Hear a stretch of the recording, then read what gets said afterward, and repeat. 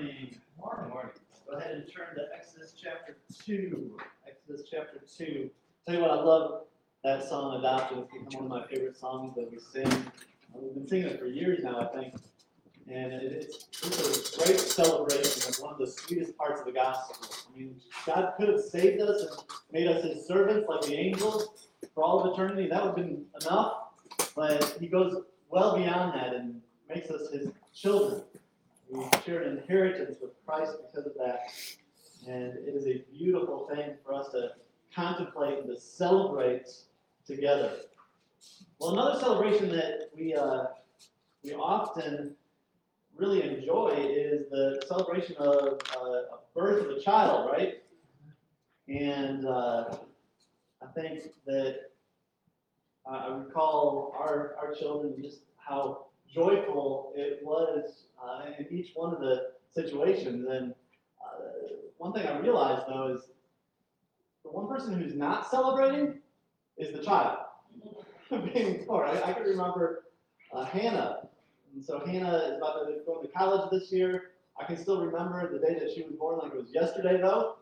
And Hannah did not want to come into the world. In fact, the doctor had to put a suction cup on her head.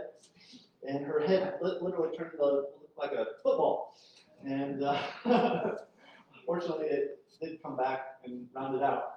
But one of the things I didn't realize is how, I guess, risky her birth was. First child, very ignorant about the whole process. They had called in the NICU unit because she had swallowed some stuff in utero, and so they knew when she came out that she probably would not be breathing. And so as soon as she was born, they sweep her away from us, and they're still in the same room, but they've got this whole team of people that basically give her a little Heimlich maneuver, right? And immediately, though, what happens? She starts crying, which is what happens in every single case with kids. The first thing that comes out of their mouth is a complaint. It's a cry, it's a grumble. Okay? To cry is human. In fact, the Apostle Paul in Romans 8 declares that the whole creation is groaning. A couple weeks ago, I did a funeral for a lady who was a few years younger than myself. The first funeral I've ever had to do for somebody younger than myself. And to be honest, I was not prepared for how sad that was going to be. And just the devastation that the family was going through. Death is the ultimate reminder that we live in a broken world. We live in a fallen world filled with cancer and disease and failed marriages, conflict, loneliness, abuse, oppression. And so we don't stop crying after we're born. Our tears continue to flow because our whole creation is groaning. So today, we're going to be talking about an often neglected prayer language called lament. It's a prayer language that God has given to us as a gift to utilize to help us navigate through a broken world. We're going to see in this passage today that the Israelites use this prayer language. And I want us to wrestle with what it is and exactly how does it work? Why should we lament and how should we lament? We've been walking through this book of Exodus for a little while now. We've come to the end of chapter 2. We're only going to cover 3 verses today, but they're really important 3 verses because they act as kind of a transition between Moses sharing with us. Moses is the author of Exodus. He's in the first part of Exodus. He's sharing with us this introduction. He's creating this background story, telling us about where the Israelites are right now in Egypt in slavery. He talks about how he was raised in the palace, and one day he realized that these Israelites were getting oppressed, and so he ends up killing an Egyptian, which gets him in trouble, so he runs away. And he's been in Midian now for the last 40 years, hiding as a sojourner. But God's also been preparing him for that. So these verses that we're taking a look at today, at the end of chapter 2, really serve as a transition. And so we move from the introduction of Exodus now to, okay, this is the story of God delivering his people. And up until this point, God has barely been mentioned in Exodus. In fact, the only other time that God has been mentioned before the passage that we're going to take a look at today is at the very beginning of the story of the midwives, who, because they feared God, they were blessed by him. And so we've hardly seen God mentioned until today. Now, from here on out, though, God is going to take center stage. And next week, we're going to see him come in the burning bush. Today's passage is really the spark that lit that bush. So let's pray and we're going to dive into this. Father, today would you remind us of who you are, of your goodness, of your faithfulness, of your commitment to keep your promises. Would you remind us of how much you love us and your willingness to give us make huge sacrifices so that we would be with you. Remind us of your willingness to listen to us even in our lowest, darkest moments. And I pray that you would teach us how to run to you in the midst of our trials and how to pray with faith. And it would be for your glory. In Jesus' name, amen. We pick up in verse 23, chapter 2. During those many days, the king of Egypt died, and the people of Israel groaned because of their slavery and cried out for help. Their cry for rescue from slavery came up to God, and God heard their groaning, and God remembered his covenant with Abraham, with Isaac, and with Jacob. God saw the people of Israel, and God knew. And so as we walk through this passage today, I want us to really wrestle with three questions, and this will form our outline today. And the three questions, as we are learning to lament, are what is lament, why should we lament, and how do we lament? So let's talk about what is a lament. I said earlier, to cry is human. Now, a lament is not the same thing as just simply crying, though. Okay, it's different. And lament is actually uniquely Christian. It's not simply complaining or venting our sorrows. Now, lamenting does involve talking to God about our pain and being open and honest. It most definitely involves us crying out in grief and expressing our pain to God. It's a mourning out loud. But the heart behind biblical lament is not utter despair. It's actually a deep faith in God that leads us to lament. Christians lament because they know God's promises and they know his character, because they know his word, and they believe that God is able to keep his promises. So we lament because we know our world is broken, and yet we believe that God is powerful to deliver. We lament because we know that the tomb is empty and that Jesus is alive. And because of that, we know that he conquered death and he promises us eternal life. So anyone can cry, but Christians lament. So here in our passage, Moses starts by saying, during those many days, he begins by emphasizing the length of the Israelites' suffering. And we know from Acts chapter 7 that Moses spent 40 years in Midian. He was 40 years old when he left Egypt to go to Midian, and he spent 40 more years. He was 80 years old by the time he comes back to Egypt. And so for those 40 years, Abraham is finding a wife, has a child, becomes a shepherd. But in the meantime, the Israelites are still back in Egypt, suffering as slaves. And you don't see this in our English translations, but Moses actually uses 4 different Hebrew words to describe the pain of the Israelites. And you don't have to be a seminary graduate or a Hebrew scholar to learn these things. You can go online. There's websites, there's commentaries, there's software that'll teach you the same things that I'm going to share with you today. But the first word that he uses to describe their pain comes in verse 23. And the people of Israel groaned because of their slavery. Now, groaned can also be translated as to sigh. If you talk to my wife, she will tell you that when I am stressed, I tend to sigh. And the more I'm stressed, the more often I sigh, and the louder the sighs get. But we sigh, she's laughing at me now. As is Liam. We sigh because inside of us there is this pain, this suffering. We're looking for any just small release or small bit of relief. Now, the second word that Moses uses to describe Israel's pain comes in verse 23 also. They cried out for help. And all that phrase, cried out for help, is one word in Hebrew.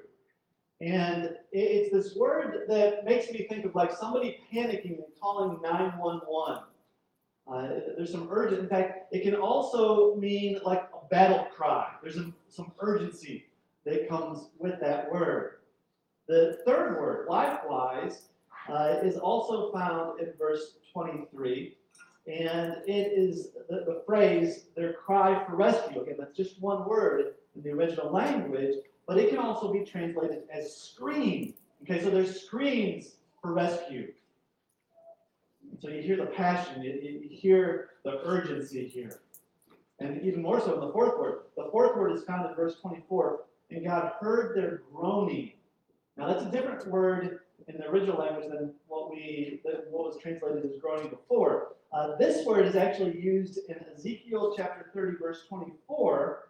And listen to what that word says. It says, "And I will strengthen the arms of the king of Babylon and put my sword in his hand, but I will break the arms of Pharaoh, and he will groan before him like a man mortally wounded." Okay, so the word described here as groaning is like somebody who's had both of their arms broken. They've been mortally wounded, and they're crying out. So this is the intensity of the pain that they're going through. In fact, Deuteronomy 26:7, Moses kind of summarizes the Israelite suffering, and he says, "Then we cried out to the Lord, the God of our fathers, and the Lord heard our voice and saw our affliction, our toil, and our oppression." And so, yeah, this corrupt king, this Pharaoh, who tried to murder Moses twice in his life already, and it was a very corrupt guy. He has died. He's passed on. But the slavery continues. The oppression continues. And for 40 years, the Israelites cried out. Now, Moses doesn't share exactly what they said in their lament or what that looked like, but there's enough laments in the Bible that we can take a pretty good educated guess of what they might have been saying. In fact, a third of the Psalms are laments. You've got the book of Lamentations, which is one long lament over the destruction of Jerusalem. Even Jesus laments before he goes to the cross. And so if you study the laments of the Bible, you start to see this pattern develop. And I want us to actually turn to, keep your finger in Exodus chapter 2. We'll go back there, but I want you to turn to Psalm 13. I believe I've got this up on the board too. But in Psalm 13, I want us to see this pattern. There's 4 elements to a lament, and we see them in this psalm. It's a short psalm, only 6 verses. And in the very first verse, we see the first element of a lament, which is simply turning to God. Verse 1, "How long, O Lord, will you forget me forever? How long will you hide your face from me?" And so the complaint of a lament, they're not just putting out a complaint to the universe. They're directing them to God. Now in Exodus chapter 2, Moses doesn't actually say that their cries are specifically directed towards God, but he definitely implies it. And if you go to the summary that we read earlier in Deuteronomy 26, verse 7, he definitely says that, okay, their prayers were directed towards God. Okay, so that's element number 1. Element number 2 is the lament involves bringing your complaint before God. Again, verse 1, "How long, O Lord, will you forget me forever? How long will you hide your face from me? How long must I take counsel of my soul and have sorrow in my heart all the days? How long shall my enemy be exalted over me?" So biblical lament is us pouring out our pain to God, being real, being raw with God, knowing that he can take it, okay? He's not surprised by our pain. And notice it's okay to question God as we lament. Often we think we can't do that, but we see over and over in the Psalms, David questions God. Often, this is what lament is. It's knowing the promises of God and feeling like there's a difference between the promises of God in our own perceived experiences. And so we cry out, how long, O Lord? Why, O Lord? And that's okay. But notice the psalmist doesn't stop with questioning God. He doesn't stay there. Lament doesn't allow us to simply bathe in our pain to the point of utter despair. Lament remembers that there is a God who is real and able to keep his promises. So the third element of a lament is to ask boldly for help. To ask boldly for help. Look at verse 3. Consider and answer me, O Lord, my God. Lay on my eyes, lest I sleep with the sleep of death. Lest my enemies say I have prevailed over him. Lest my foes rejoice because I am shaken. And so this lament, it requires a bold faith and a hope that leads us to trust in God's promises as we ask for help. And he goes on to say, he goes on to choose to trust God. And then that's the fourth element. Okay? That's the final element that we see in a lament. Verse 5. But I have trusted in your steadfast love. My heart shall rejoice in your salvation. I will sing to the Lord because he has dealt bountifully with me.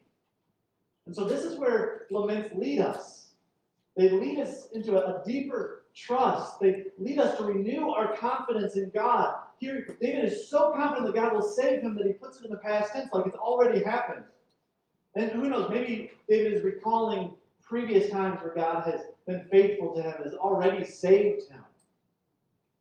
We see in other Psalms that this doesn't always come easy to us. In fact, in other Psalms, David has to fight with his own soul to get to this point, to believe and to trust God.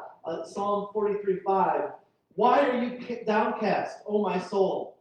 Why are you in turmoil within me? Hope in God, for I shall again praise him. So this doesn't always come easily to us. We've got to fight to have this kind of faith and this kind of trust.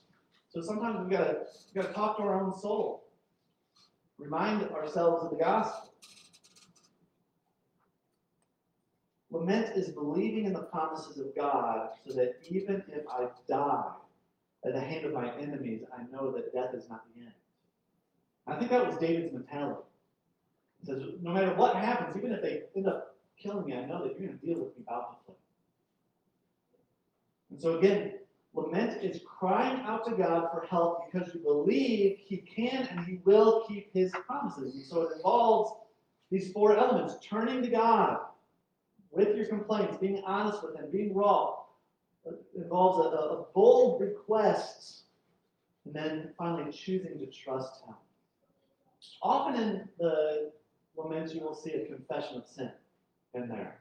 Not always, but often you'll see a confession of sin in there also.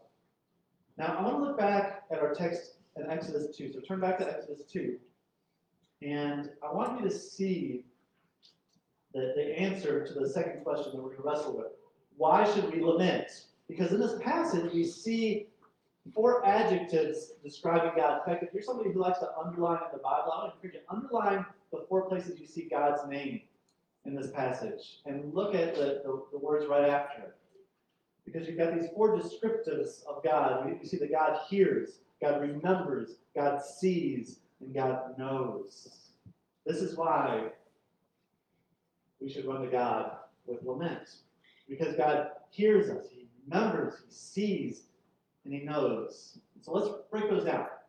So God hears. Verse 24, God heard their groaning. Lament makes absolutely no sense unless there's a God who hears us. And we know that God hears us because he's promised to hear us. 1 John 5:14. And this is the confidence that we have towards him, that if we ask anything according to his will, he hears us. Now notice we can't look at God as like a genie in a bottle, right? That we just go to him with any kind of wish we want. I wish for a new car. Okay, we don't, that may not be in his will. So when we go to God and our prayers are lined up with his promises, they become very powerful.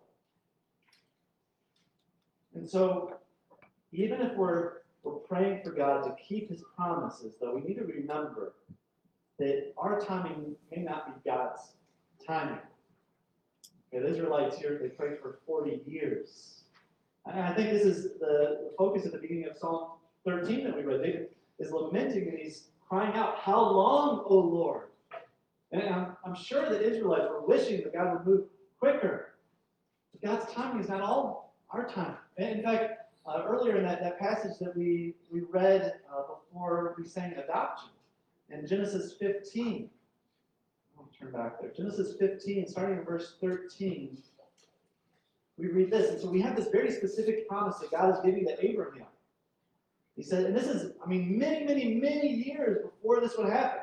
And he says to Abraham, then the Lord said to Abraham, know for certain that your offspring will be sojourners in a land that is not theirs. Okay, so he's obviously talking about Egypt there. And they will be servants there. So he even predicts that they would go into slavery. And they will be afflicted for 400 years. But I will bring judgment on the nation that they serve. And afterwards they shall come out with great possessions. But listen to what he says next. Excuse me. Hey, can you walk over there? Excuse me, sorry. Thank you. Not cry.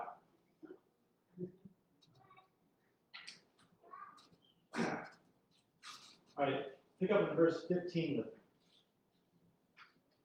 As for yourself, you shall go to your fathers in peace. You shall be buried in a good old age. And then he says this, and they shall come back here. And so he's talking about, Abraham, you're going to be buried in the promised land, this land of Canaan, okay?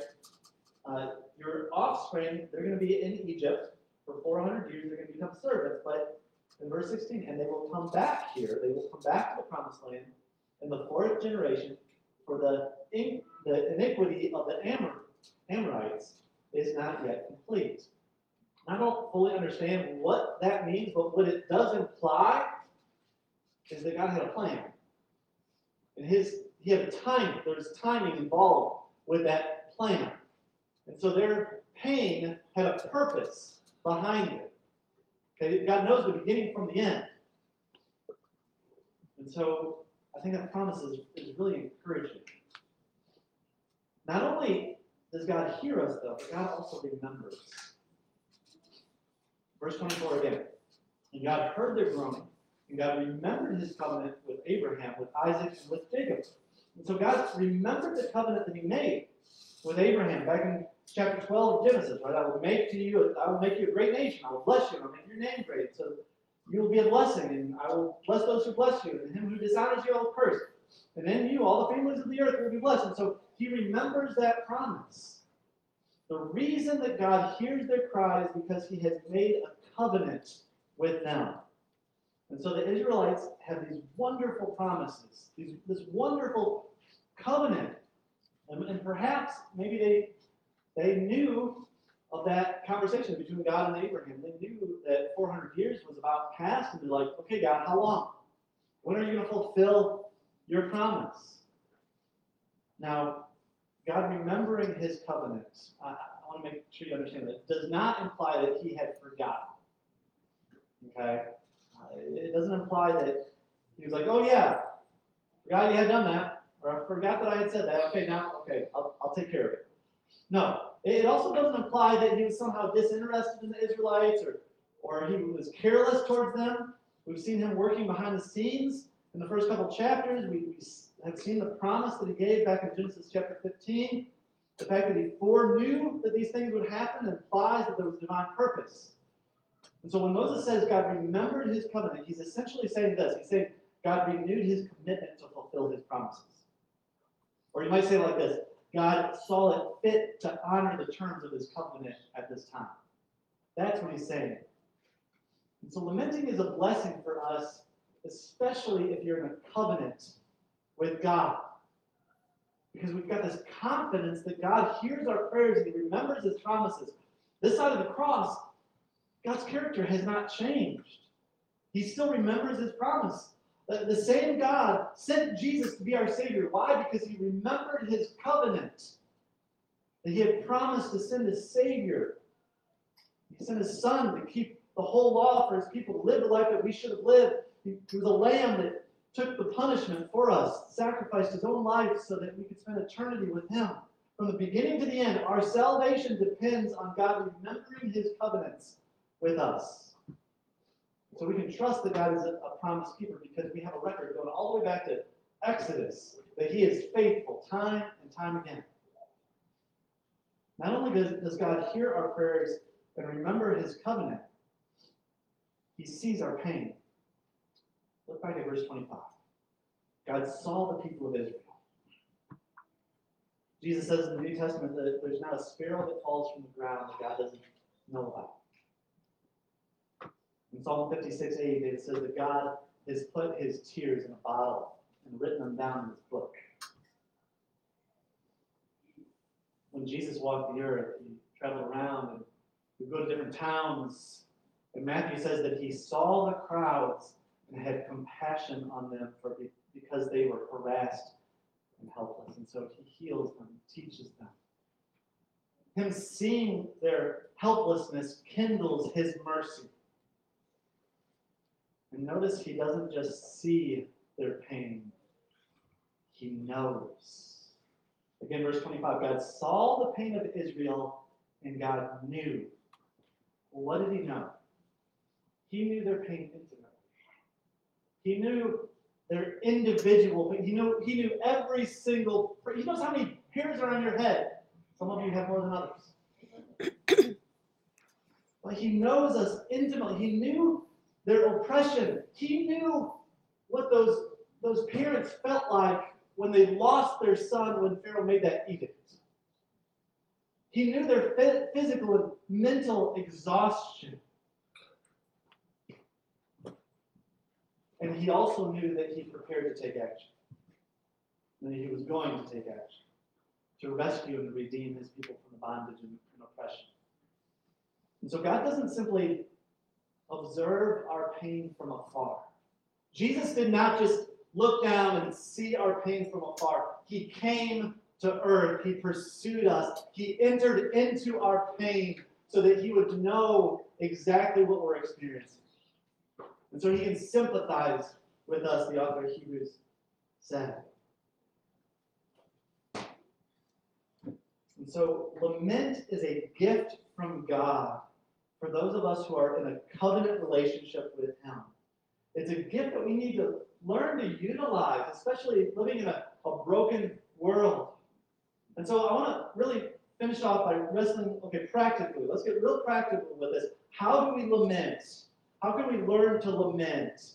Well, the first thing I would encourage you to do is read the laments in the Bible. But like I said, the Psalms are filled with laments. Read Lamentations. Read through the laments. Soak them in. And then I would encourage you to study the laments and look specifically for those 4 elements that we talked about as you read the laments. Look for the author turning to God and bringing their complaints and asking boldly for help and then choosing to trust in God. Look for those elements. And then maybe the most important thing you can do this week is your homework. Write your own lament. Get a journal and spend some time pouring out your heart to God. Write your own psalm. Write your own lament. Be honest with him. And my prayer is that you would be encouraged through that process, that you would be reminded that God's mercy is always more, that his grace is always sufficient. And I really, truly believe that you will find the grace you need in that moment, that you need it. Think about this. Scripture often describes our sin and the pain that we go through as slavery. Okay, you think about the major things that we go through, or the results of pain in our life, like addiction is often described as slavery, or anxiety is often described as slavery, or anger, I think, is another one that could be described as slavery, or depression is a form of slavery. Perhaps the first step out of slavery is to do the exact same thing as the Israelites did here. Lament. Not using lament as some kind of formula to try to bend God's will to your will, but using lament as a way to navigate the hard times, using lament as a prayer language that really works on our hearts, that reminds us that God is faithful and allows us to be real and honest with God about our pain. And the good news is that Jesus makes it clear that we will not have to lament forever. Okay? Revelation gives us a picture of Jesus coming back and wiping away our tears. But in the meantime, as we wait for that glorious promise, we ought to learn to lament as we navigate a broken world. Why don't you pray with me, and we'll lament together. How long, O Lord, until you return and make an end to all of our suffering? How long, O Lord, until our hearts stop breaking?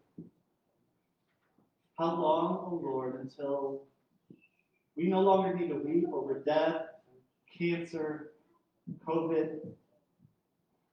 How long, O Lord, until you put a stop to disease and divorce, and depression and addiction?